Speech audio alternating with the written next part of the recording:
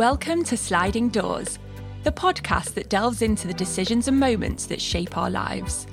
I am Jenny Becker, and throughout my life, career and relationships, I've always been fascinated with the notion that everything happens for a reason, alongside my love for the 90s movie classic, Sliding Doors. Have you ever really thought about those moments that shaped your life? Those decisions that could have gone either way in the opportunities presented to you? What if you had taken that job, or told that person in high school how much you liked them? Each episode, I will talk to some amazing people from all walks of life and chat about their sliding doors moments. We will reflect on how a decision or moment changed the course of their lives and how things might have looked if they had never happened. Ryan Reynolds here from Mint Mobile. With the price of just about everything going up during inflation, we thought we'd bring our prices down. So to help us, we brought in a reverse auctioneer, which is apparently a thing. Mint Mobile Unlimited Premium Wireless. How to get 30, 30, bit to get 30, bit to get 20, 20, 20, bit to get 20, 20, bit to get 15, 15, 15, 15, just $15 a month? Sold! Give it a try at mintmobile.com/switch. $45 up front for 3 months plus taxes and fees. Promo rate for new customers for limited time. Unlimited more than 40 gigabytes per month. Slows full terms at mintmobile.com. Hiring for your small business? If you're not looking for professionals on LinkedIn, you're looking in the wrong place. That's like looking for your car keys in a fish tank. LinkedIn helps you hire professionals you can't find anywhere else, even those who aren't actively searching for a new job but might be open to the perfect role. In a given month, over 70% of LinkedIn users don't even visit other leading job sites. So start looking in the right place. With LinkedIn, you can hire professionals like a professional. Post your free job on linkedin.com/people today. Millions of people have lost weight with personalized plans from Noom. Like Evan, who can't stand salads and still lost 50 pounds. Salads generally for most people are the easy button, right? For me, that wasn't an option. I never really was a salad guy. That's just not who I am. But Noom worked for me. Get your personalized plan today at Noom.com. Real Noom user compensated to provide their story. In 4 weeks, the typical Noom user can expect to lose 1 to 2 pounds per week. Individual results may vary. This week's episode is a little bit different than usual. To celebrate the 25th anniversary of the film we all love, Sliding Doors, and to mark the 160th anniversary of The Tube, the world's first and most famous, we have come together to bring you an exclusive podcast episode. And if you haven't already yet, please make sure you listen to Sliding Doors 25 docu podcast series, all about the film with some very special guests. So we reached out to TfL staff, customers and the general public to find out some amazing sliding doors moments that you've all had in your lives. And we put together some of our favourites and curated a compilation episode. We will be hearing from 8 different people all about their own sliding doors moments and decisions and what might have been if they had never happened. First up, we have Andy Lord, Commissioner of TfL. Andy joined TfL in November 2019 as Managing Director of London Underground. In his career, he has taken on roles across engineering, operations and customer service, culminating as Director of Operations and Member Executive Leadership Team for over 7 years. And he is joined by Leslie, a train instructor and operator based in Harrow-on-the-Hill. She trains new train drivers and also drives the London Underground Metropolitan Line trains. Hi, Jenny. Yeah, I'm Commissioner of Transport for London, so basically that means I'm Group Chief Executive for the whole of London's transport network. Andy, I'm going to start with you. And I mean, your role sounds extremely overwhelming. So what does a day in the life of Andy look like? Oh, crikey. Well, the great thing about this job is that actually every day is quite different. Obviously, a primary responsibility is the oversight of all the services that TfL provides. So that's all the rail services, the tube that Leslie and her colleagues do such an amazing job for every day, the overground, the Docklands Light Railway, the London trams, our strategic road network. So we're responsible for all of the buses in London, plus all of the traffic lights, a little known fact. Wow. Licensing and regulation of all taxis and private hire vehicles in London, the river piers and the cable car. So that's the operational oversight, and then obviously more strategically responsible for leading TfL going forward, reporting to the TfL board, and ultimately the Greater London Assembly and the Mayor. Amazing. I mean, that's so many things to look after in one day, and it's so nice that all your days are different. And do you have a favourite part to your job? I'm not sure I'm allowed to say that without upsetting a large portion of our colleagues. I mean, I do have a soft spot for the Tube because I joined TfL as managing director for the Tube back in November 19. I first used the Tube as a young lad when I came down to visit London when I was about 6 or 7 years old and hopped on the Piccadilly line at King's Cross St Pancras. The trains were quite new and modern then. Those same trains are still doing a sterling service for us today. So, but no, I think the whole of all the services we operate, but most importantly the people in TfL are just amazing and do amazing things every day, and I'm so proud to lead them. And it seems like there's such a nice culture of everyone that works at TfL. And, you said you got on the Tube when you were younger and, you're now looking after so much to do with the Tube. What were your aspirations when you were younger? What did you want to be? I always wanted to be an airline pilot. Typical young boy's dream. But it didn't work out that way. I did end up working in aviation for nearly 30 years before I joined TfL. But yeah, that was always the young boy's, schoolboy's dream. That's so brilliant. And we know that this year is the 160th anniversary of the Tube. Are you kind of really excited for everything that you've got going on? Oh yeah, it's an absolutely massive year for the organisation. It's such an exciting time. It was great to be at Baker Street with the Mayor on the actual 160th anniversary of the first trains running from Paddington to Farringdon. And to think that some of that original infrastructure is still in use today is quite remarkable. Leslie will drive her trains through some of that infrastructure, and it's such a big year for us. It's a massive opportunity for us to use it to engage with our colleagues across the organisation, celebrate the impact that the Tube has had on London's history and heritage, and of course the innovation that the organisation has delivered over the years and will continue to do so.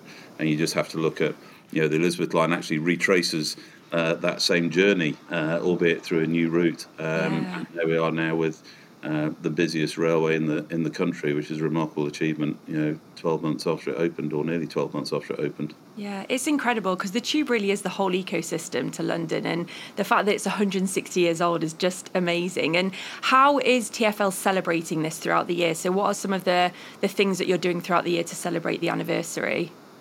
So we've got a number of events. We've got a lot of colleague events throughout the year, but we're also doing a lot to engage with the public and enthusiasts. Some events still to be announced. I'm hoping we'll be able to get one of our old steam trains running on the north end of the Metropolitan line. Details of that still to be confirmed. That's always very popular. It was done for the 150th anniversary, but because we've upgraded the signalling now, we can't take it all the way into the centre of town anymore. We've done treasure hunts around the network for families, opportunities for youngsters to get involved and celebrate the Tube's history, and doing a lot of work with our supply chain partners and stakeholders around marking the occasion. So there's a whole series of events. We haven't announced them all yet because we're trying to stagger it across the 12 months, but there's a really great buzz around what is a really remarkable milestone. I can't wait to see what's going to go on throughout the rest of the year. And Leslie, we'll go on to talking to you. So you're on the ground, you're driving the trains, you've been up this morning since like 3 a.m. before having a shift.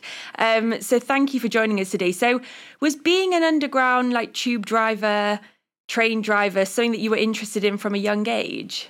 No, I was a pastry chef, baker, confectioner. That's my qualification. Wow. So I went to college, studied for 2 years, got told that women cannot be bakers because we can't lift the trays, and that was only 1980. Oh my so gosh. Times have changed massively, I'm glad to say. But I went on and got my first job, and my first job I was making handmade chocolates. I was a chocolatier. And what a great job. Oh, it's brilliant, absolutely brilliant. And then I moved from there, I moved to an outside catering company where I became the head of the cake department. So I used to make all the wedding cakes, birthday cakes. I still love baking.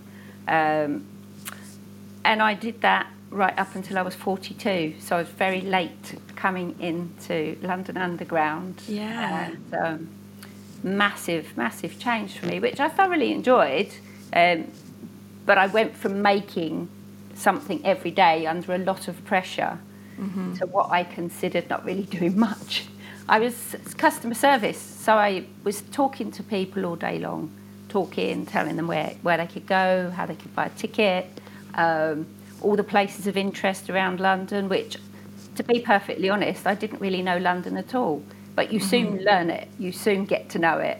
And I worked at Piccadilly Circus. I really, really enjoyed it. I made lots of good friends there, and I learnt a lot about the job.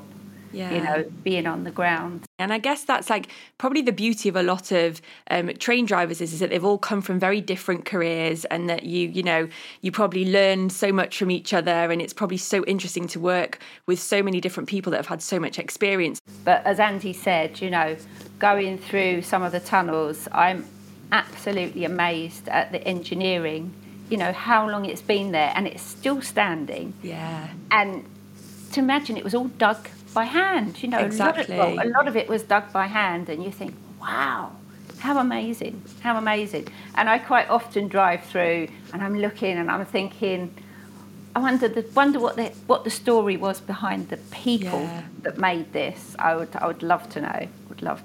It's amazing. And you don't think about it from a driver's perspective, because all you see is what's in front of you. You don't see all the people behind you. I'd love you to drive me on a tube. You sound like the best tube driver. Well, you will have to come on the front and have a ride. I will, don't because you worry. We do that. We do allow passenger. Yesterday, you asking me yesterday, I took a little boy, he's special needs, so he got permission to come on the front of the train. He was absolutely fantastic. What a lovely boy. And to see the look on his face. And I said, would you like to make an announcement? And he was like, and he made the best announcements. Well, it's like dreams come true for kids. Yes, yeah. And it's lovely to be able to, again, facilitate that. Real pleasure. Amazing. Well, I love the passion you have for your job. And as kind of Andy said, it really cements the culture that you have at TfL and kind of the people that work there. And I want to start to talk a little bit about Sliding Doors. So obviously it's Sliding Doors' 25th year anniversary this year of the film. And we all know that the tube is such a major part of the concept. And the sliding doors of the tube is really where the theory's cemented. It brings the theory to life. Gwyneth Paltrow's running down the steps. She misses the train. She catches the train. And it all derived from a sliding doors moment that Peter had, who wrote and directed it, when he had a sliding doors moment and then he got on the tube and just thought, those seconds before you miss and you catch the tube. So they happen every single day on the London Underground. And I'd love to start by asking you both, and Andy, I'll start with you. What do you believe in when it comes to the sliding doors theory? So the theory of fate, timing, coincidence, that 1 second that can change everything, because so many moments as well do happen on the tube. Look, I'm a strong believer in it. I do believe in fate. I do believe there are those split seconds, either consciously or subconsciously, where a decision is either made for you or you make one yourself, and it's like getting to a fork in the road, isn't it? And deciding to go left or right. I subscribe to it. I remember going to watch the film. That's how old I am. You can relate to it, can't you? I can't necessarily relate to what happened to her as a character, quickly. I think that, as you say, I think in most days there are occasions where you make a decision, or a decision is made on your behalf where it results in an outcome that otherwise could have been a different one. So, totally subscribe to it, to be honest.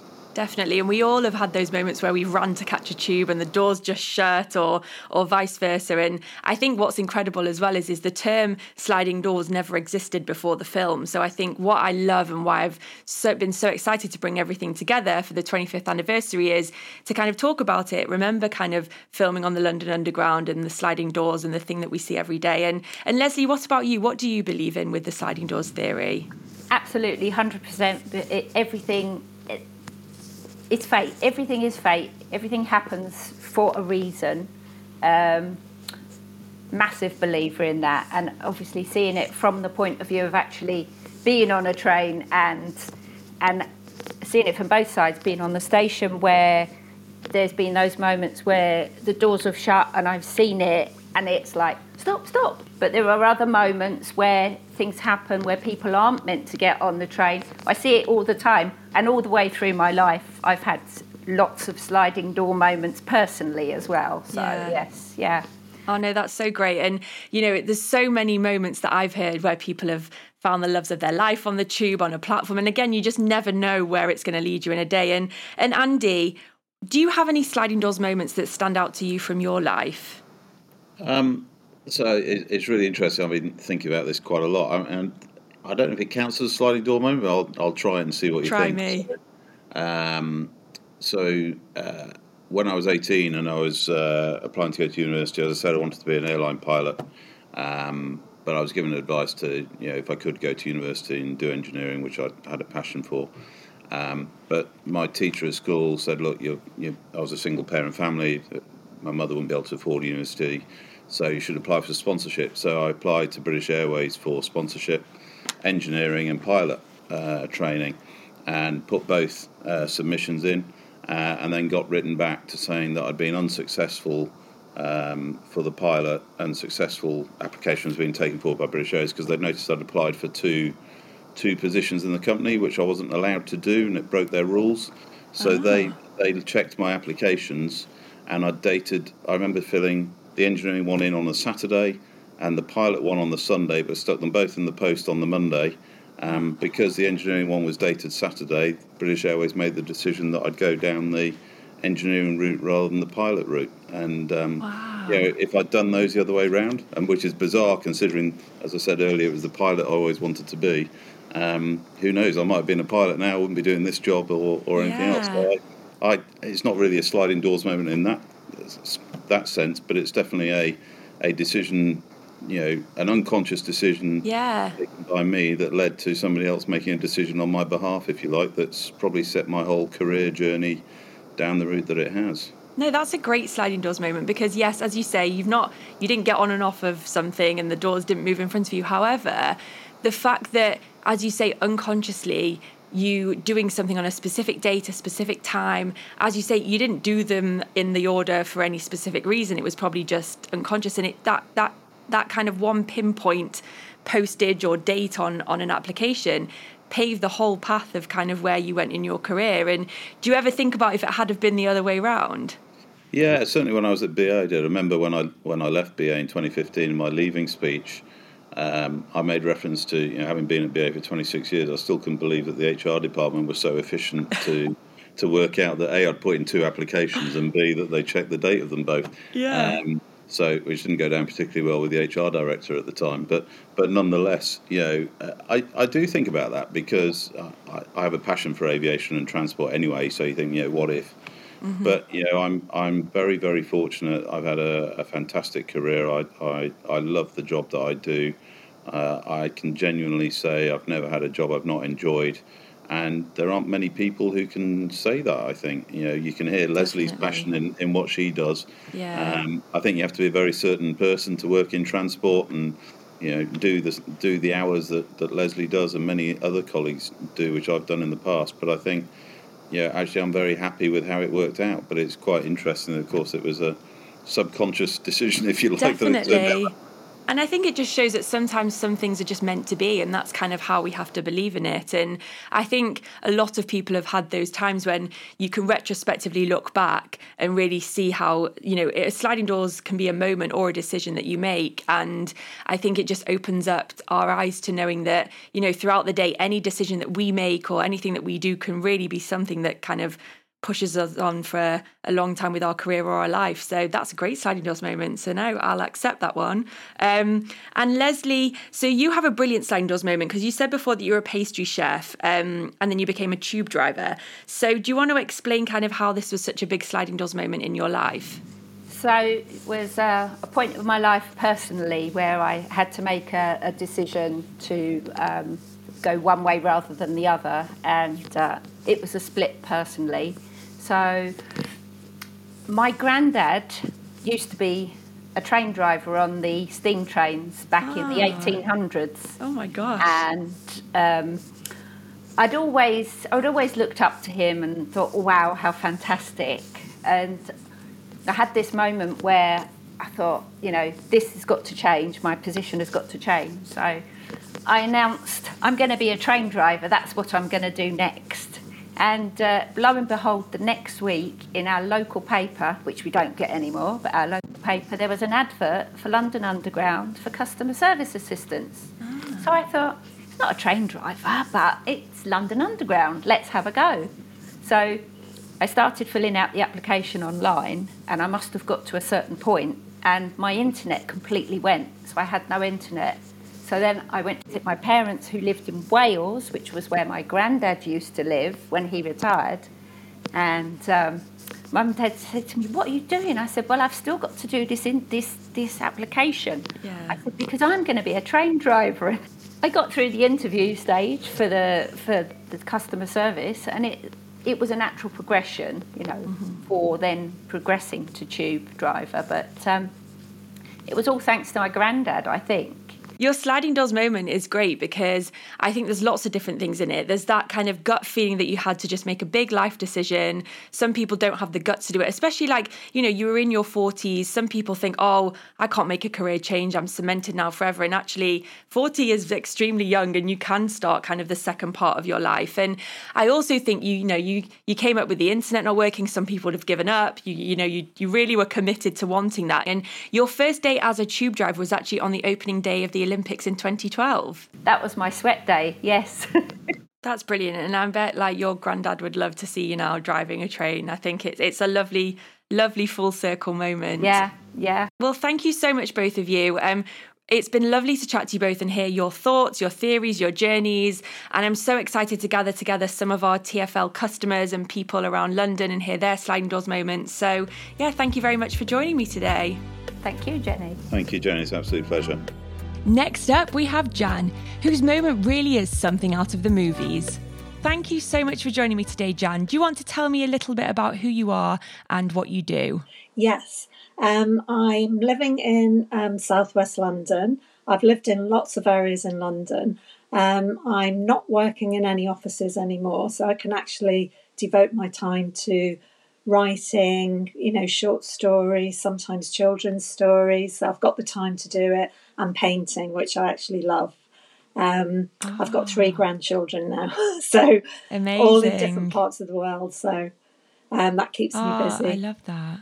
And why did you want to come on today and share your sliding doors moment with our listeners? Well, I saw it. I always loved the film, and I do believe in fate, coincidence, manifesting. I believe in all this law of attraction, all of that.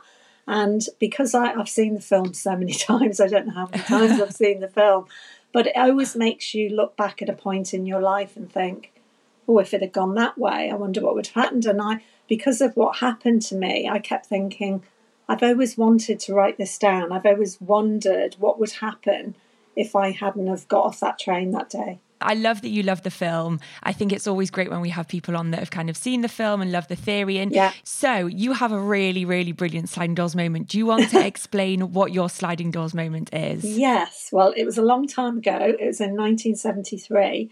And I had been in London for about 6 weeks, I think. I'd moved from the north to London and living in various places. And the strange thing about the story, which I didn't put in the email, was that I had actually, before I met who was to be my husband, my ex-husband now, I had actually made a plan to leave London and go back to the north the night that I was going out, because people were inviting me to come out that night. And I said, there's not really any point because I'm going to go home anyway. I don't like London. It's too big. It's too noisy. I'm from a small town. Anyway, of course, everything changed because I met him that night, which was about 2 or 3 weeks.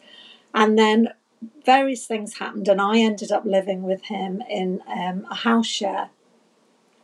So you met your husband on a night out that night? Yes, I'd met him before the actual sliding doors moment. I'd met him, and so that sort of stopped me going home. It made me hang on and think, well, maybe I'll stay a bit longer and all the rest of it. And then various things happened, and we ended up living together in this house share outside London. And we weren't there very long, maybe 5 weeks, and we were all told, we've got to get out. The landlord wants his place back, you've all got to go. So everyone panicked, everyone went all different ways, and we only had enough money between us to have one night in a hotel in Earls Court. Oh my God. And we decided we were going to spend every last penny on this one night together because we had no idea what we were going to do. I'd already rang home and said, looks like I'm coming home. You know, it's all gone wrong. So we have this night in the hotel and just really so happy. We didn't really have a care in the world, as if it was going to be okay the next day. Yeah. And when I got up the next morning, I'd used the shower, which was like in the hallway. And I was in the shower, came out with all my things, and my boyfriend has gone. He's completely disappeared. His bag had gone, everything had gone. And I suppose in my mind at that time, I just thought, it didn't occur to me that I just thought he's left me, he's gone. Yeah, this is the end so of it. I panicked. I asked the manager, did you see my boyfriend? He said, oh, he's gone hours ago, you know, he's gone. So I got my bag together. I headed for Euston Station. I rang my mom from the payphone in Euston Station. No mobile phones, no internet about the trains. Just looked when the next train was, bought my ticket. My mom said, best you come home. You've got nowhere to live.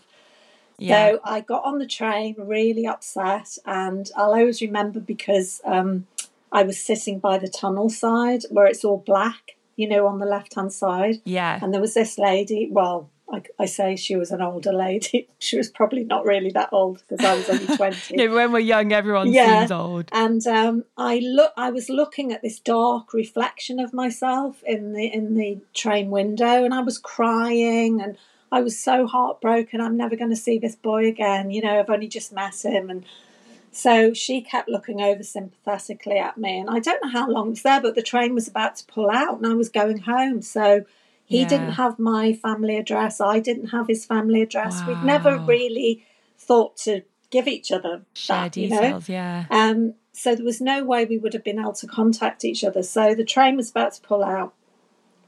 And all of a sudden, it was literally minutes before the train pulled out, I hear this banging on the window, and I'm looking at the reflection of myself, and I see him on the platform banging on the window, get off. So I go, grab the bag, jumped off the train. He's got his arms around me, you know, kissing me on the platform. And the lady sitting in the thing, she's crying, thinking it's all so lovely to see it. And he tells me that he's found us a flat that we can have for 6 to 12 weeks through a friend of a friend. And we can go and stay in this flat in Twickenham. And after that, we don't know what we're going to do. But we're so happy that's what's amazing, really. We were so happy that we knew we had just 6 weeks. We didn't really care. So that was it. I didn't really question anything. I just rang my mum from the payphone, said, I'm not coming home. And we went and lived in this little place. So my sort of query about it has been, if the train had pulled out and he didn't find me, I would have gone home. I'd never have come back to London. And I would have just thought, well, that was this boy that I met that I'll never forget. And ended up marrying him and having 2 children. I mean, what an amazing story, because I think it's a little bit like a film. I think like a film, there's so many things, because, you know, he didn't know what time you were going to go to the station to get the train. No. As you say, no mobile phones, nothing. I mean, I can only envisage him running up and down the platform, looking in the windows, trying to find you. And you're so right. I think this is like it's minutes of timing, that if that train had gone, do you just think you would have never seen him again? Because I wouldn't have come. Well, where would I have found him? And, you know, I mean, there would be no way. This is what I was thinking about, because we can all keep track of each other now. Yeah. But, you know, back then, I mean, even when I met him, I had to write my telephone number down on a piece of paper and hope that he was going to phone that. Call. You know, I mean, there was life all was sorts so of lovely things that then, could wasn't go wrong. it? You could lose the piece of paper. You could, all these things. There was far more chance of this all going wrong, I think. Yeah, and it was definitely meant to be, because, as you say, I think this moment all starts at the fact that you were going to move back up north. Yes, I was. And then you met him. And what's so lovely as well is how carefree you both were. And you know, it's one of those things where, and your mum was probably like, okay, well, she's met a boy and now he's left to find. And then you probably called and she was like, here we go again. She's staying in London. But what an amazing story. And do you often think about the what if? Like, what if the train had gone? I was thinking about it last night, and I tried. It's very hard to imagine that, because if the train had gone, and then obviously I would have been upset and moping around and for weeks and weeks, and then I would have been trying to find a job. And I know the one thing I do know is I wouldn't have come back to London, because that short experience before I met him was too big for me. I just couldn't. Yeah. So I know I wouldn't have come back from London, and so probably maybe I would have met someone back in my hometown. I would have but I would have missed out on so much. Not only two amazing children, but just the whole experience of my life living in London, working in London, the friends I've met. I mean, I just can't imagine if I'd gone home. No, you can't. It's not nice to think about. And I love this as well because, obviously it's on a train and Gwyneth got the tube. Oh, yeah, she got the tube. All of that. And there must be so doors, many people. Yeah, so many people that have had these moments, where they've been on a train and they've got off. And I also love the fact that this lady was like so invested. And, whenever we've all had a little cry on a train sometime and, there's people around you and she obviously just saw how happy you were when you saw him on the platform. I know. What an incredible moment of timing and fate of something that nearly didn't happen. Next, I spoke to Lizzie, where we delve into another great love story. Lizzie, tell me a little bit about yourself, who you are and what you do. So I am, Lizzie. I work at TfL. I'm a partnership manager there. I am also a mum to 2 children, Lola and Duke, and I'm married to Gideon. So why did you want to come on today and share your sliding doors moment? Because I'm a bit of a hopeless romantic. Because I think I've got a nice story, but it also shows that you've got to be part of it. Like, I know a lot of people dating these days, turn to apps and don't engage with people. And I think, we're losing something. And I've got children and I really want them to know that, you can speak to whoever you want to. You never know what's going to happen if you walk up to someone or help someone in the street. You never know what's going to come from that situation. So I thought it'd be nice to share that. Oh, I love that so much. You're totally right. We need more of that in this day. And then what do you believe in when it comes to the sliding doors theory itself? So the theory of, I think I know what you're going to say from saying you're a hopeless romantic, but the theory of fate, timing, coincidence, everything happening for a reason. What are your thoughts? I really believe, I used to have a ring that said life is what you make it, and I'm a big believer of, you've got choices, you can go down different paths, you can engage with different people. So I'm a huge believer of that happening within your life, but equally I know that there are some moments that I wouldn't have met other people if it hadn't have been for being in that certain situation or knowing someone that I shouldn't have met, and equally meeting my husband. It all comes down to if someone else was put in that position, their life wouldn't have turned out that way. So I'm a huge believer in things all kind of happening for a reason. I guess you're right. It's like fate, but then you've got to kind of be open to the fate. So you've got to, you can be put in the situation, but then you've got to, as you say, talk to somebody or open yourself up. And that leads us into your brilliant sliding doors moment. So do you want to explain your sliding doors moment? So I was fresh out of uni, and I was living in Essex, wanted a job in London to get some good money because I was planning on going travelling with my best friend in the following April that year. So needed a high earning job and started applying for HR jobs and recruitment, and then realised recruitment was quite cutthroat. So then I got a bit of a soft HR job. And then it turned out the glamour of London led me to a basement office. And within that, I was then in a kind of box office with no windows. So really isolating. But the one good thing was that I was able to listen to the radio whilst I was working. And my brother was like, oh, you've got to listen to XFM, which is now known as Radio X, because indie bands were, of the moment of 2007. So I started listening whilst I was working. And then I heard that you could kind of, intern or be kind of a apprentice for a week there. So I applied to be a runner and got a job. That year it was XFM's 10th birthday, and they were holding a whole host of gigs around London and award shows and kind of different wonderful videos and interviews with all these amazing artists like Razorlight, Biffy Clyro, Kate Nash, Maccabees, The Kooks. Of the time I was really big into my music. So I got a job there, evenings, weekends, going to gigs, interviewing people for kind of Vox Pop for what songs they'd like to hear on the radio, and interviewing kind of bands here and there haphazardly and working on the guest lists or working on the entry for the gigs themselves. And whilst having the job, I'd also apply for the tickets to go to the gigs themselves because that was open to the public. So I was going to all sorts of gigs with my friends, having a great summer, like earning London money. It's fantastic. And then an email came out to all staff saying, you can no longer apply for tickets and go to the gigs. And I was like, oh man, I'm actually due to go to a Claxons gig in a few weeks. So I'm a bit of a goody two-shoes and, abide by the rules. So I said to my manager, I was like, I've won these tickets. Would it be possible to give them to some friends of mine and I work the gig? And he was like, absolutely no problem.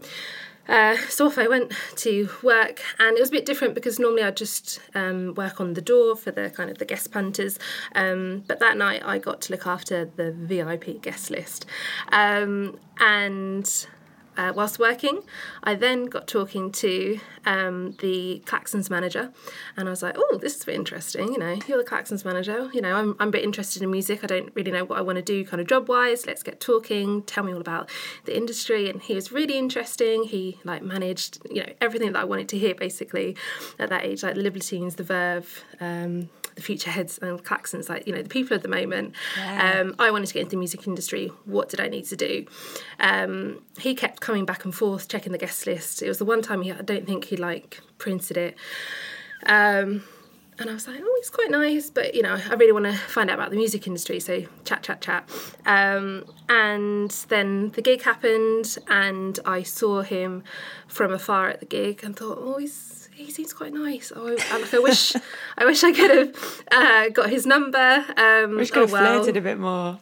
Yeah, and but also wanting to be professional because I was in that environment, and it was the first time I spoke to someone in the music industry, really, apart from people at the radio. And a gig happened. I saw him on the side of the stage, and I was like, oh, that's pretty cool. Oh, well, gigs happened. I'll go and tidy up, all the T-shirts. And what I didn't know was that Gideon actually left the gig.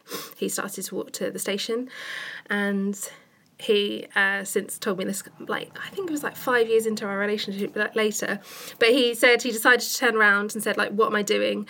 And came back to the venue, into the foyer where I was just packing up ready to go.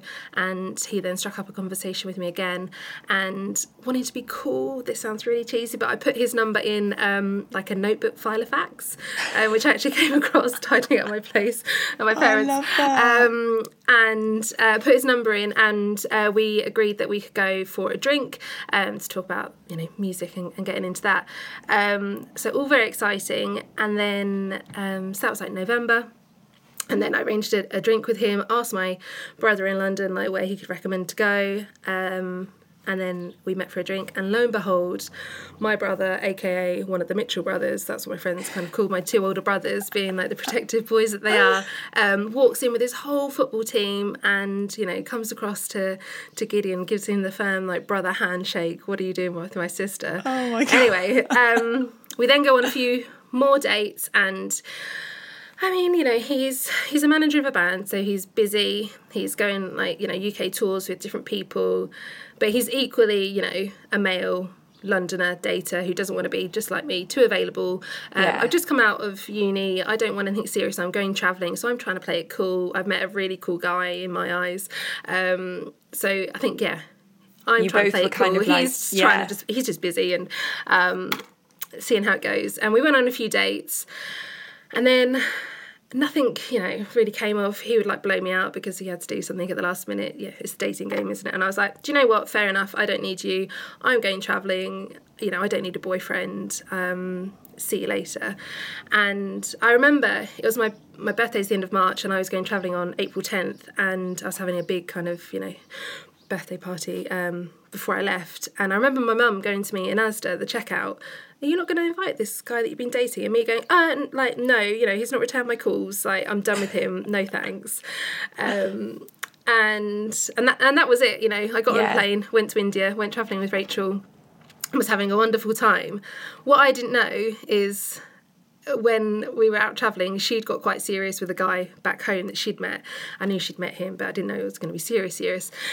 she spent nights on the phone talking to him, and it got to, we were out for a night in Thailand after a few buckets, and this is like June now, and she was like, she's a real like hopeless romantic, and she started like, you know, sowing the seeds of, why don't you just call him, you know, what's the worst that can happen?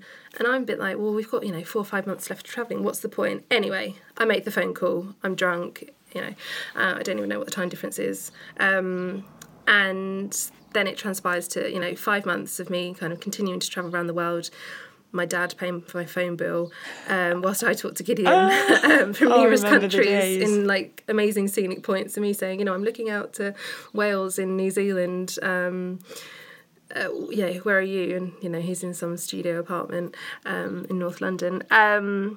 Yeah, so we carried on the conversation, which was obviously clearly a fantastic way to kind of start a relationship, just through finding out about each other. Yeah. And then when I came back in October, we met for a date.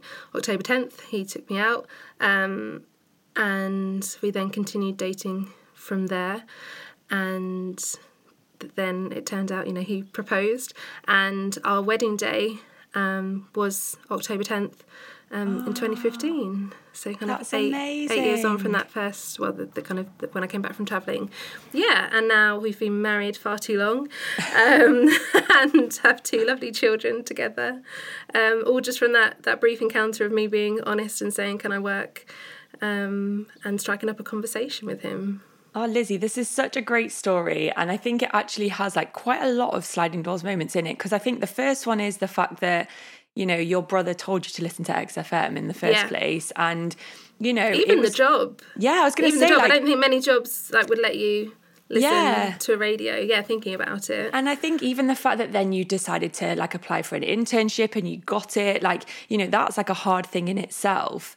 But yeah, you're right. I think your real turning point is the fact that if you'd have gone to that gig as a normal kind of, you know, punter in the audience, you never ever would have met Gideon. But then, you know, as you say, this moment of him also, because if he'd had left the venue, I mean, maybe you would have asked somebody or something. Well, I did then bump into him at like an XFM awards show a few months later where the Claxons, you know, were playing and other bands. But I would have only spoken to him because I knew him, and that was again quite awkward because we'd meant to have met for a date and we hadn't. You know, he was just briefly walking through the venue. I wouldn't have clocked him otherwise had I known him. And I also think what's lovely about the story is that you kind of tell it as that, you know, you first met and you were just like, oh my gosh, this manager, he's like cool and I want to ask him questions. But as the concert went on, you were like, oh, he's also just quite cute. And like that's also lovely because he obviously felt the same. You both were probably feeling the same about each other. And, you know, if we spoke to him about it, he'd probably say a similar thing as like, you know, she was playing it cool, I was playing it cool, she was going travelling, I was da-da-da. But actually, then like, you know, fast forward of you being in Thailand, because I think you make a lovely point there that you can really get to know someone, you know, when you are miles away, speaking on the phone for hours and hours and hours, that's when you really build a relationship, which kind of meant that, you know, you got that deep connection before you started dating again. Yeah, absolutely. And that's why, you know, I say to my friends when they're going on these dates or, you know, flicking through whatever app it might be, that you've got to meet them. You've got to see that spark. You've got to see that dimple or the look of their eyes or something about them. And these things grow, you know. You can't be so dismissive and you've got to eke it out and find more about them. And that's how love grows, really, isn't it? Yeah, and you've got to ask for someone's number and write it down in a file of facts. I know. The good old days. But it is true. It's like if you have a connection, ask them for their number because you never know where it's going to lead. And do you ever think what would have happened if XFM hadn't have changed the rules and you'd just have gone to the Claxons concert that night with your friends? Yeah, it's mad. And especially because I've got children and they are his children. Mm-hmm. And I think, you know, obviously I could have met someone else and had different children, but they wouldn't be them and, you know, their personalities and everything. Yeah, it is really mad when you kind of trace it back and you think, what if? One size fits all seemed like a good idea for clothes. Nice dress. It's a T-shirt. Until you tried it on. Same goes for your healthcare. That's why United Healthcare offers a variety of flexible, budget-friendly coverage for medical, vision, dental, and more. So whether you're between jobs, coming off a parent's plan, or even missed open enrollment, you can find the plan that fits you best. Find out more about United Healthcare coverage at uh1.com. That's uh1.com. Hey, I'm Ryan Reynolds. At Mint Mobile, we like to do the opposite of what Big Wireless does. They charge you a lot. We charge you a little. So naturally, when they announced they'd be raising their prices due to inflation, we decided to deflate our prices due to not hating you. That's right. We're cutting the price of Mint Unlimited from $30 a month to just $15 a month. Give it a try at mintmobile.com/switch. $45 up front for 3 months plus taxes and fees. Promo rate for new customers for limited time. Unlimited more than 40 gigabytes per month. Slows full terms at mintmobile.com. And now we have the wonderful Don, an 86-year-old man from Derbyshire, who recalls a sliding doors moment he had which happened to him just after being an evacuee after the war. Thank you for coming on the podcast today, Don. And do you want to tell me a little bit about yourself, who you are and where you're from? I'm 86 now, and I've had a long, varied career, really, starting in the Second World War when I was an evacuee. And then I went back to be with my parents in London, West London. And during that time, I wasn't sure what I was going to do. And I saw a film about the Overlanders, which was Australian outback, and fancied a bit of horse riding and whip cracking. And so I went up to Australia House. I was only 15, not quite left school, and got all the papers for being a £10 pom. And I took them home, and my father said, "We have not had you during all the war years. We only had you this short time while you're in grammar school, and I'm not prepared to let you go to the other side of the world." And so he wouldn't sign. And so from there, I had to have a bit of a rethink. But having spent the war years in the countryside, near to Beaver Castle, as you know, I wanted to get back and perhaps get onto a farm. And so I began writing to adverts in the Farmers Weekly, and was called for an interview in northeast Derbyshire, right on the edge of the Chatsworth estate. Yeah. And I was given this job, and it was so in September, just after I was 16, I went to live practically on the edge of Beeley Moor, and was just, the job was like 24/7 practically. I did that for 8 years farming. Then I'd had enough of 24/7, so I went into farm sales, selling agricultural products and cattle feed and fertilizer, that sort of thing. And 8 years of that, and then I saw that you could go from industry experience into teaching. So I went and got the last remaining O-level that I needed. Remember those? Yes. And, GCSEs these days, aren't they? I got that, and I got a place in the teacher training college at Sheffield, and did my 3 years there, and then went into teaching at 2 different schools, secondary schools, and finished my career as a teacher, really, until, 2001. Amazing. That is such a varied life and career. And the sliding doors moment that we're going to talk about today is when you wanted to move to Australia when you were younger, and the fact that your dad wouldn't sign the papers. So do you want to explain to me kind of where were you in your life at this time? So you said you'd seen this film and you really wanted to go over there. So were you really kind of like, had you been abroad before? Were you just really kind of just wanting to explore the world and try a new life somewhere? I think I wanted to be involved with farms and cattle. And I wanted a bit of adventure as well. This seemed like a great opportunity to me. And I was disappointed at first, but then I sort of took hold and went for the next opportunity that I had. But I've never regretted not going to Australia. I had a wonderful life since there, and been looked after in every way. And I do believe that God himself has had his hand on my life to guide me. I met some lovely Christian people, and eventually made a commitment myself when I was 19. That's amazing. And at the time, I guess, when your dad wouldn't sign the paper because he didn't want you to go. Were you really upset? Could you deal with it in a kind of a mature way, or were you angry with the fact that he wouldn't let you go? I was never angry. I do think that children brought up in my era learned to take what they were given. And they said, well, that is it. That is life. And I'll take the best out of it that I can get. And that's what I believe I did and I've done ever since. I picked out the best parts and gone for them, been happy with them. And I'm very happy with where I am now. Yes. Definitely. And do you ever think about what life might have been like in Australia if you had gone? Well, I've seen part of the first episode of £10 Poms. Yes. And it's so gritty, I was immediately thankful that I hadn't gone. Although I did think that people who went out farming as such got probably a better deal. They'd have to work very, very hard in harsh conditions, but at least they'd be in the family.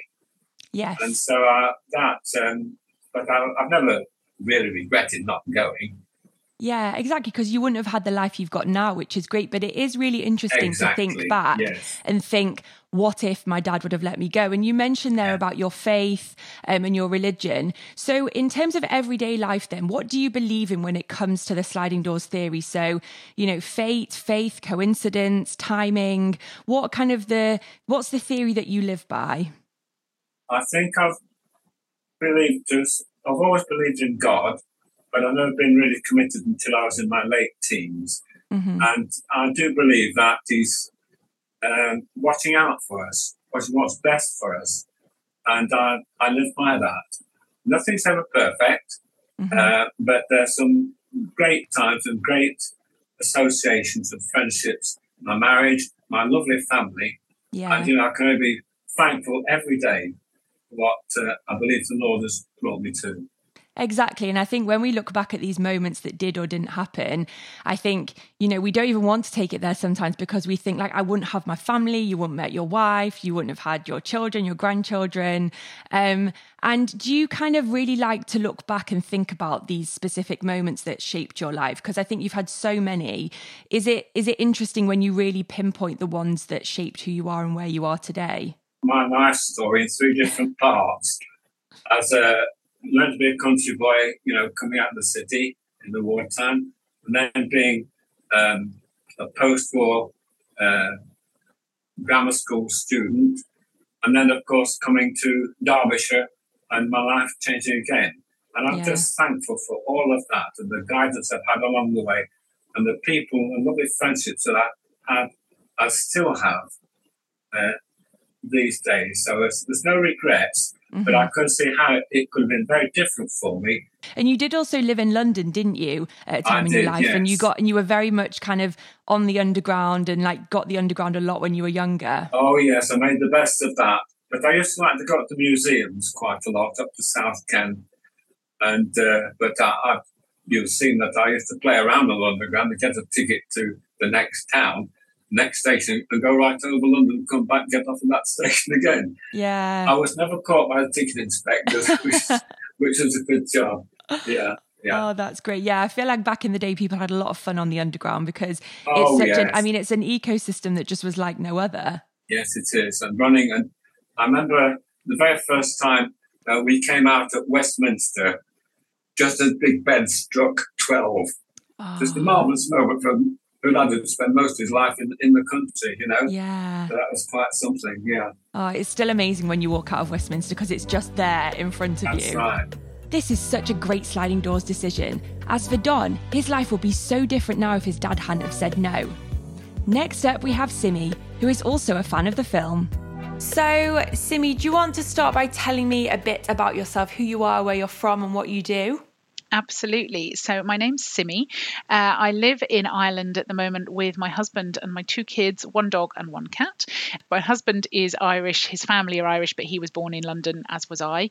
But we've lived here for just over 6 years now. So my kids have sort of done half their life here and half back in the UK. and I am an events planner, events organizer, and I work mostly from home, but with quite a lot of travel back to London. My husband's a software designer; he works from home, and we live sort of 5 minutes from the beach. So it's a lovely place to bring up kids and to enjoy after work and at the weekends. Amazing. I'm already moving there in my mind.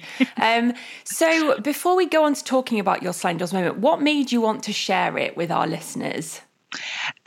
Two reasons, actually. One, I love the film, and I have told this story to so many people over the years because it amuses me quite a lot, and I've always referred to it as our sliding doors moment without really thinking about why. And of course, then one day I had to explain to the kids why, so they've now seen the film and very much enjoyed it. But also, I used to work for London Underground and Transport for London, so the fact that you're partnering with them for this particular episode appealed to me. Just because it sort of touches back on sort of something in my past, which is really nice as well.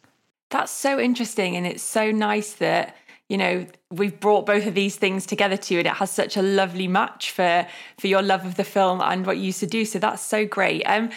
What do you believe in when it comes to the sliding doors theory? So the theory that, I love that you're a fan of the film, but like really looking at the theory of coincidence, timing, fate. What are your beliefs?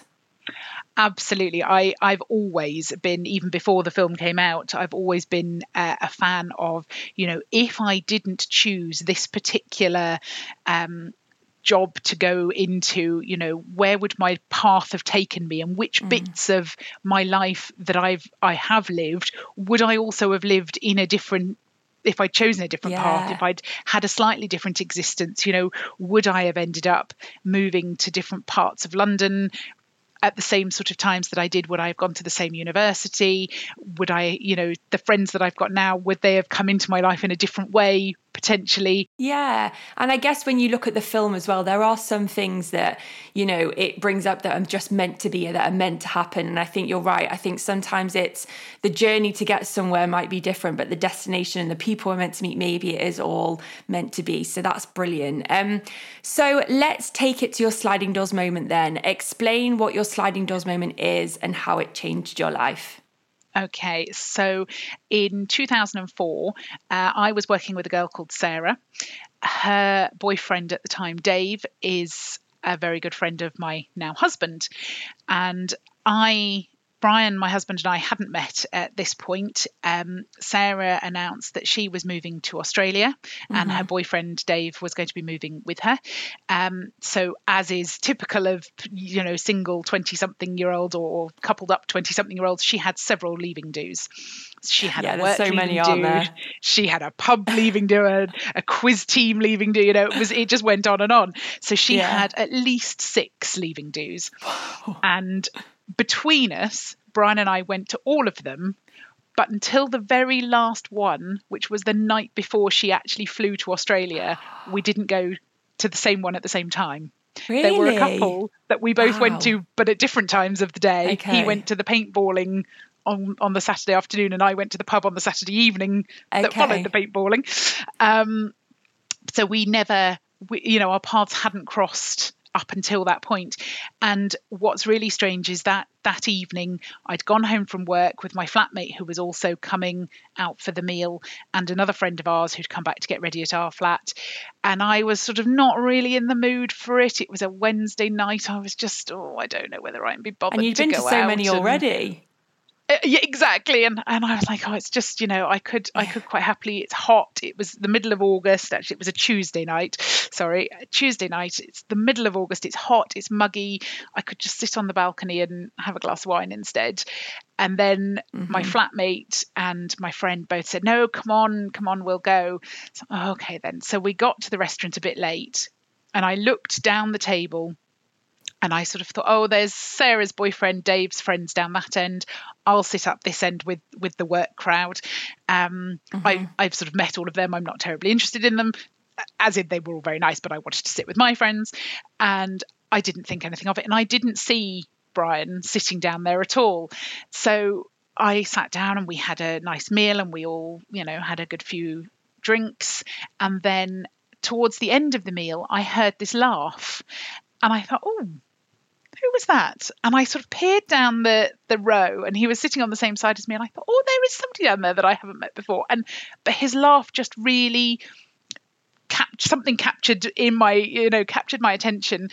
And then we were all leaving the restaurant to go to a pub, and it was raining. And as we went down the stairs, I saw Brian give his coat to one of the girls who I knew a bit but didn't know terribly well. And I thought, oh, well, that's typical. They're obviously, a couple. And didn't think anything more of it. We walked to the pub. I ended up with a soaking wet, very see-through top. Went up to the bar and ordered a drink. Brian happened to be standing next to me at the bar. Apparently my very see-through top caught his attention because I got a very big smile. And we started talking, and it turned out that he wasn't in fact going out with this other girl, Kate. He'd just been gentlemanly and given her his coat. And so we started talking, and we have been together ever since, and that was 19 years ago. But if we hadn't have met that night, it would never have happened. It's an amazing moment because I think there are so many things that you've said that I've picked up on. I think the first one is that it was the last chance for you two to meet on that leaving do, because your friends were going off to the other side of the world and there was no more leaving do's, no more parties. That's one thing. The second thing is that you didn't really want to go that night. So if you'd never have gone, you never would have met him. But then also the fact that he laughed at the time that he did, because was it the laugh that kind of really caught your attention? Yeah, absolutely it was. If I hadn't have heard that laugh, I probably wouldn't have clocked that he was there at all, and then may not have gone onto the pub even afterwards. It just, that laugh, I heard it, and I honestly think that was the first moment that I started to fall for him. And then when you did end up speaking in the pub, did you know kind of like that night that he was the one for you? Yeah. Absolutely. In fact, I said to my flatmate, who was incredibly drunk and just wanted to go to bed, we should invite some of them back with us, to carry on drinking after the pub closes. And she sort of very drunkenly said, oh, all right then. And I firmly, by this point, had my sights set on Brian to the point that everybody else knew it, except for him. Bless him. Obviously. And towards the end of the evening, he stood up and put his coat on as if he was going to go home. And one of my friends looked at him and went, sit down, you've pulled. You're not going anywhere. He sort of went, oh, okay then, and sat back down. And yeah, that was it. So we got together that night, and I would say within 3 weeks, I knew that we were going to get married. And I don't know that he believes as much as I do that if we'd met earlier, it may not have been, it just may not have worked as well. Yeah. I firmly believe that was the night we were supposed to meet. So you believe it really was the right place at the right time? Yeah, definitely. Oh, what an amazing story. And to ask you the question that I don't want to ask, but I'm going to ask it, is what if you'd not have gone to the dinner? What if you had sat on your balcony, had a hot, had a cold glass of wine? As I said, your friends had gone, so you maybe never would have met. What do you ever think about what if? Absolutely. I think I'd probably still be sitting on that balcony on my own, drinking a glass of wine.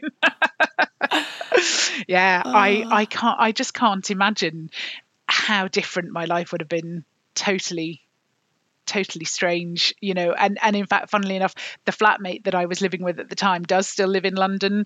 And I just think I would be probably still living with her, and it would be so different. Oh, Simi, what a brilliant sliding doors moment. I think it all gives us a bit of a belief that it can happen, and you never know who's laughing down the other end of the table, so always take notice.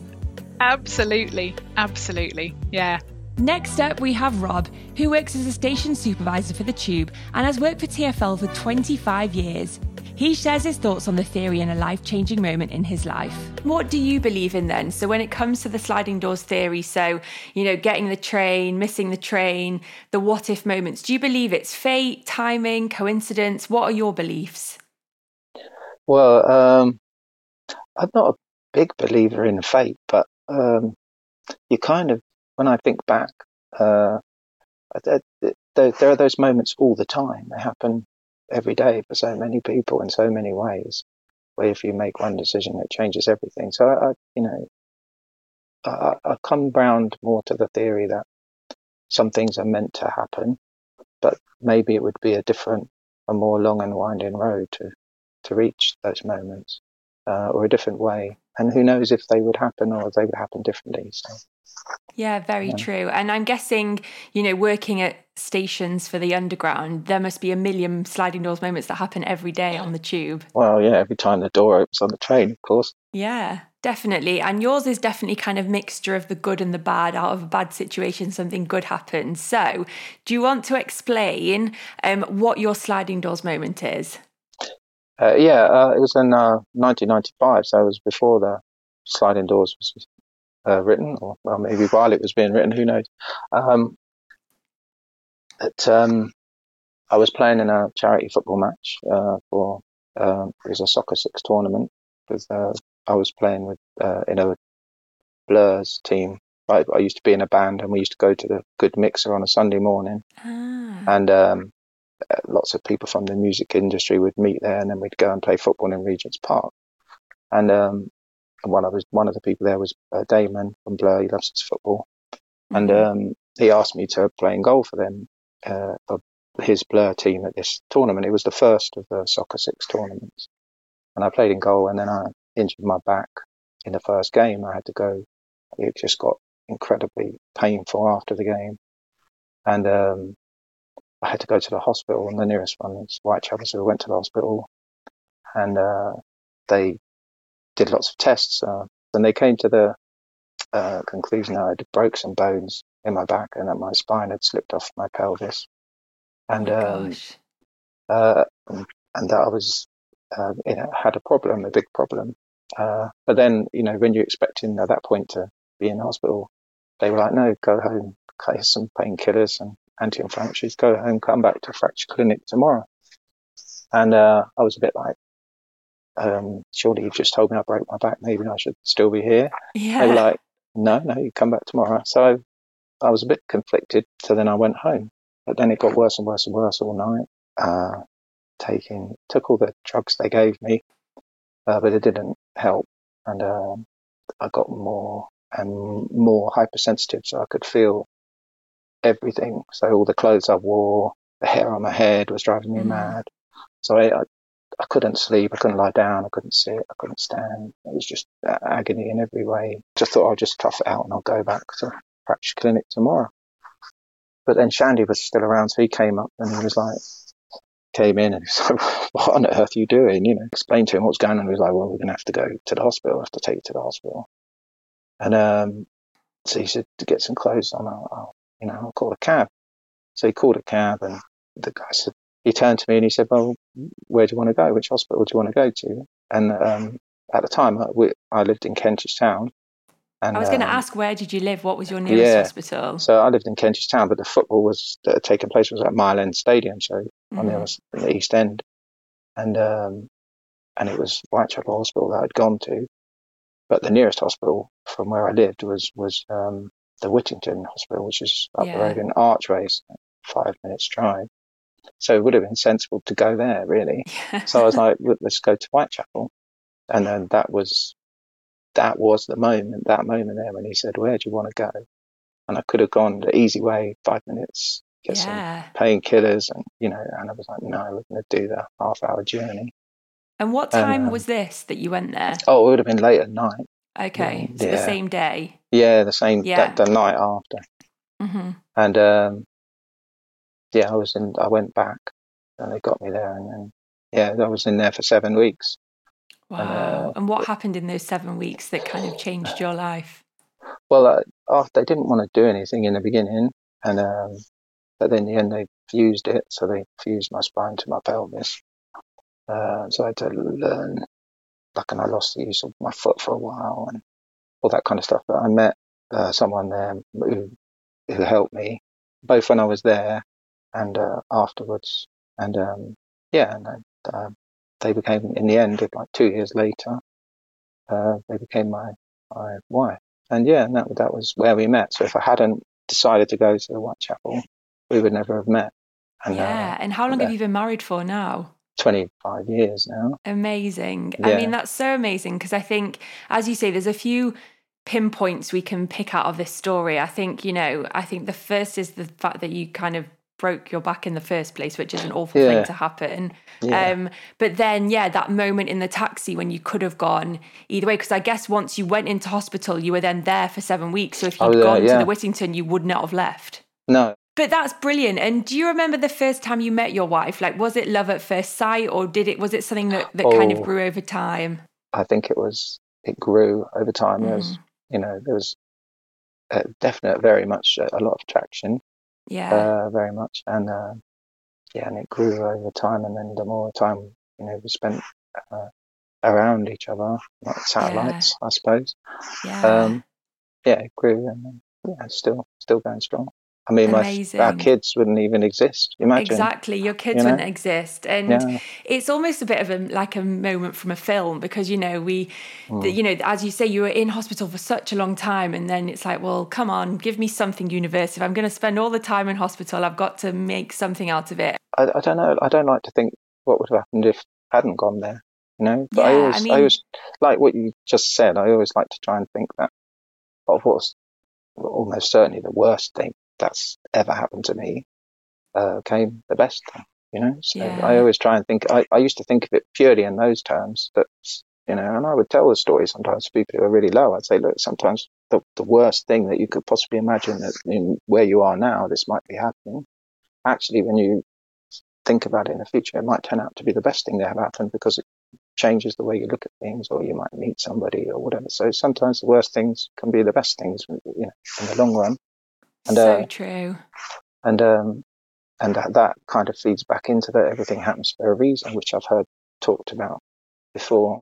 It's hard because I think, I don't think we can believe everything in our lives happens for a reason, because there's good and bad things. However, I love what you said. I think, it's learning that lesson that, like, out of the hardest times and things that are really, really tough to go through, there can be these little shimmers of light that happen. And to still be married 25 years later. And also, what I really love about this moment is that, you're not saying that you met in the hospital and like fireworks started and that was it and you two were together. The love grew and you managed to spend a lot of time together. And, if you'd just met her for a split second and you'd been into the hospital and then left like that evening and gone home, you may not have seen her. But the fact that you had to be there for 7 weeks and be there for such a long time is what made your relationship blossom. Yeah. Last up, we have Ash, who recalls so many little moments that happened to her in her life that led her to where she is today. And it's a great story to wrap up what has been a brilliant episode of Stories and Moments. Hi, Jenny. Thanks for having me. I am Ash BB. I work in the events team, the corporate events team at TfL. I've been working at TfL for a number of years now. And I really love working there. And why did you want to share your moment with us today? I think life is full of a combination of fate and coincidences and maybe just things that happen. Like, you know what I mean? Like, I don't think necessarily things happen by chance all the time. So I just wanted to share my moment. I feel like I've had a lot of these throughout my life, but like maybe definitely some parts when it's been very significant, where I think it's really, really obvious. And, I just don't think it can be put down to just coincidence. It feels like, the world is energy, right? And the energy of this feels more than just coincidence and timing. You do often wonder, what if this didn't happen? Like, literally, where would I be? We do all day. And you're right. I think there are some things that can be put down to coincidence, but some things just feel like a higher power. They just feel different. So do you want to go and explain, Ash, your sliding doors moment? Because it's a really good one. And I feel like it has a lot of different facets to it. So tell us all about your sliding doors moment. So I lived in Worcester in my late teens. And I had this housemate who I chose randomly from a newspaper advert back then. We didn't have the internet. Oh, back in the day, yeah. I know, I'm making it sound like I'm an old lady. I'm really not. No, I remember circling the newspaper. Yeah, and so I had this Irish housemate, and it was like so random. Like he worked with agriculture or something. It was just so weird. Anyway, we were housemates for like a year or 2 years. We were mates, and I decided I was sick of Worcester, and I just wanted to move. So I decided to move to Sheffield. It was so random. I literally closed my eyes and put my finger on the map. That's how I chose. Really? Love it. Yeah, and then he decided, oh, actually, I've had enough of England. I'm going back home to Ireland. So, and this will all make sense. So when I was in Sheffield, I was only in Sheffield for 6 months. But during that time, I managed to get signed up with an agency to do temp work. And I was working at BT doing 192 directory inquiries. Do you remember? Oh my gosh, I remember that. Yes. Yeah. And this is all going to make sense in a moment. So anyway, for my 21st birthday, I had never been out of the country. I thought, I'm gonna go to Ireland to see my mate, right? So your old housemate. Yeah, exactly, my old housemate. And so there was no flying because that was way too expensive back then. So I took the coach and the Irish ferries, and off to Dublin I went to go meet my mate for the weekend. Brilliant. And on my way there, on the coach, like the coach makes pit stops, and I would, get off, stretch my legs, and I started chatting to this girl. Her name was Megan, if I remember correctly, and she was from New Zealand. And we just we clicked and we instantly became mates. As it turned out, there was nobody sat next to her. So she said, why don't you come sit next to me? I was like, oh, okay, yeah. So we just chatted for the rest of our trip.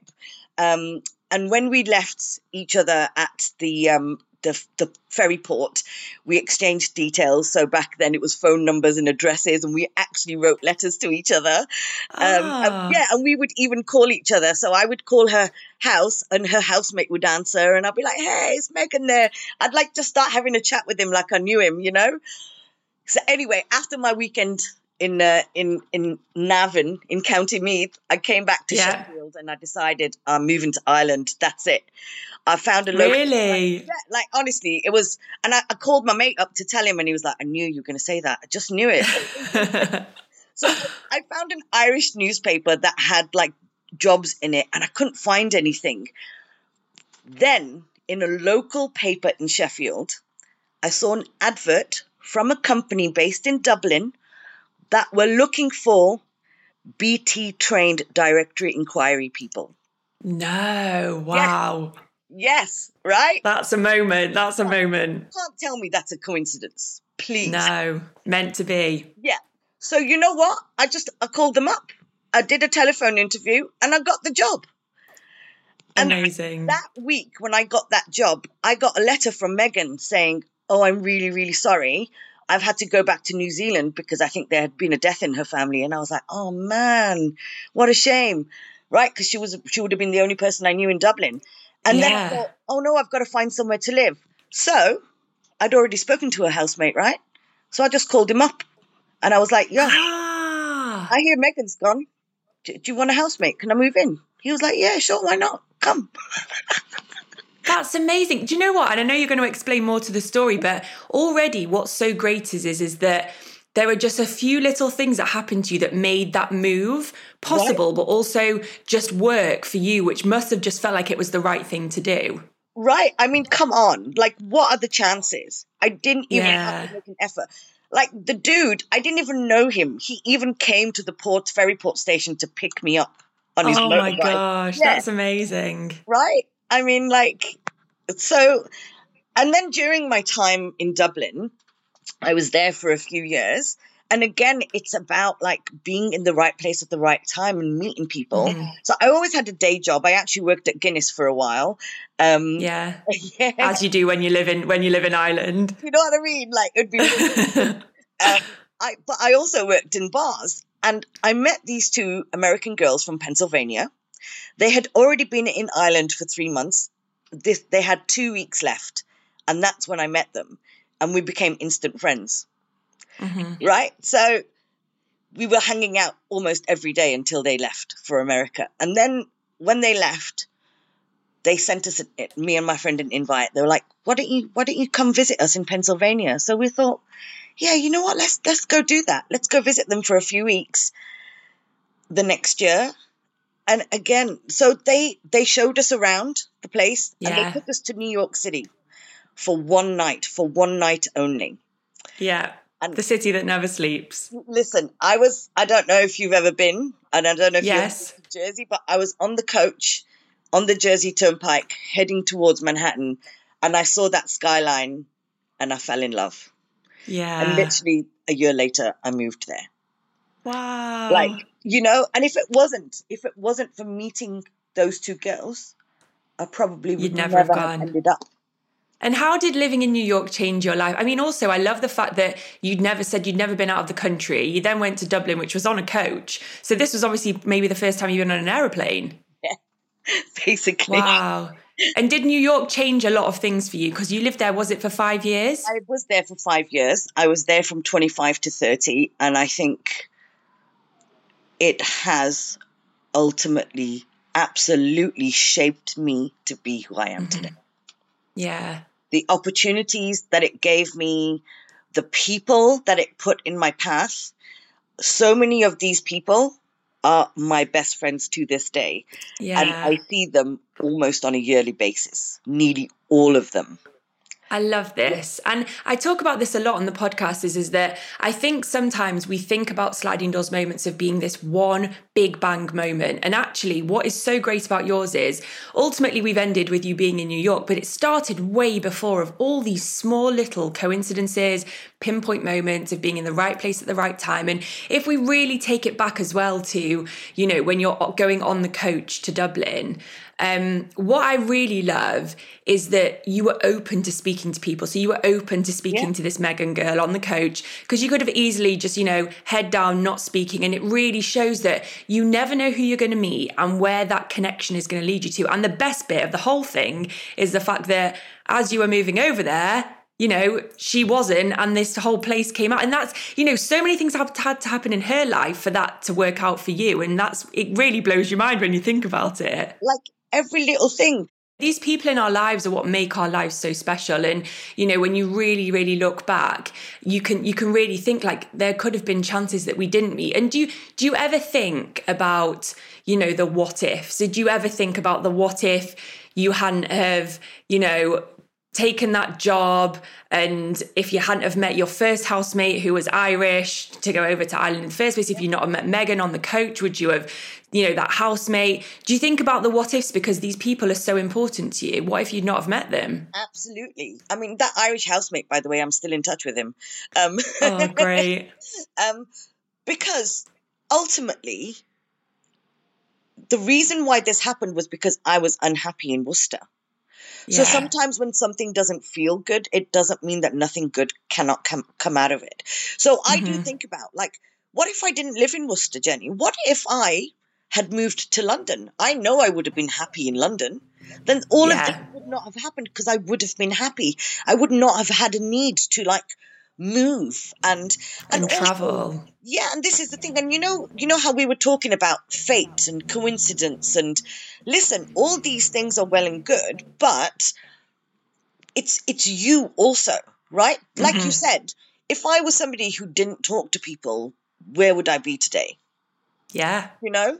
Like, so you kind of, fate is one thing, but you also have to make certain things happen in your life. You know? You do. So if you want opportunities, you can't just sit back on the couch and watch Love Island and think it's going to fall into your lap. It's not, right? You've got to make it happen. Yeah. And it might not happen in that specific moment. That's the other thing. Like, you might meet someone and then 2 months down the line, something happens. But as you say, you've got to be open to it. Ash, I've loved this moment. It's amazing. And I think it's so, so great of kind of a really good example of how little things that have happened in your life have kind of led you to find your people. And I can't wait to hear kind of the more sliding doors moments you're going to have in your life as it goes on. I'm gonna start emailing you with everything now. Yes, amazing. We can have you on all the time. Thank you so much for listening to this episode of Sliding Doors. If you've enjoyed our chat and found it inspiring, I would love it if you could rate, review, share, and subscribe. Thank you so much.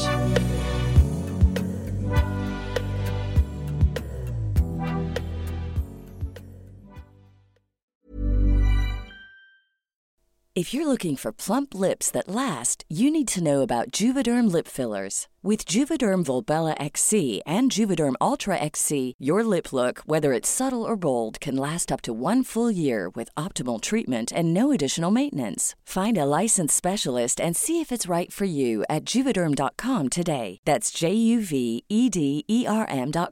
Add fullness to lips in adults over 21 with Juvederm Volbella XC or Juvederm Ultra XC. Do not use if you have severe allergies or a history of severe allergic reactions, or if you're allergic to lidocaine or the proteins used in Juvederm. Tell your doctor if you have a history of scarring or taking medicines that decrease the body's immune response or that can prolong bleeding. Common side effects include injection site redness, swelling, pain, tenderness, firmness, lumps, bumps, bruising, discoloration, or itching. As with all fillers, there's a rare risk of unintentional injection into a blood vessel, which can cause vision abnormalities, blindness, stroke, temporary scabs, or scarring. For full, important safety information, visit Juvederm.com.